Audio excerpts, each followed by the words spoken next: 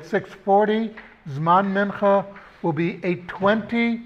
Tomorrow morning, this minyan does not meet. We'll be davening at 8 and 9 because it's July 4th.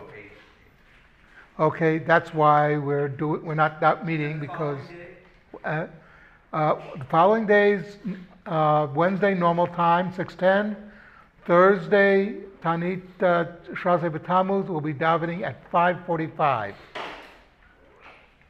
Okay, and then Friday we're back to 6:10. Anyway, a quick Devar Torah on this week's parsha.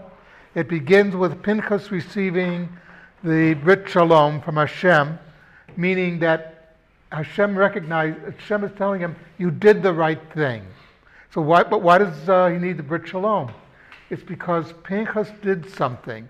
He killed somebody. He killed two people.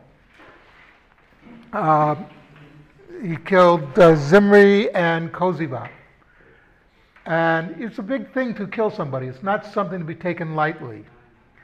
But he's being told you did the right thing. It was an emergency. They were the real threat to the country, to the nation. Because it's one thing to commit, like you have the enemy from the outside, Balak. Okay, as long as we're doing the right thing, he's not a real danger. But if we fall down morally, then, and here you had Zimri committing an immoral act publicly, telling everybody, I don't care what you think. So it's a very important point. Just something to note that tomorrow being July 4th, when John Adams was asked about the Constitution, what type of government was this to be, and he said it was a government for a religious population, meaning a moral population. That the important thing, without the American people being moral, the Constitution is worthless. We have to leave it in the hands of such people as David, which, as you know, that can be dangerous. No, but joking aside, and remember that Benjamin Franklin, when asked, what did you guys do at that convention?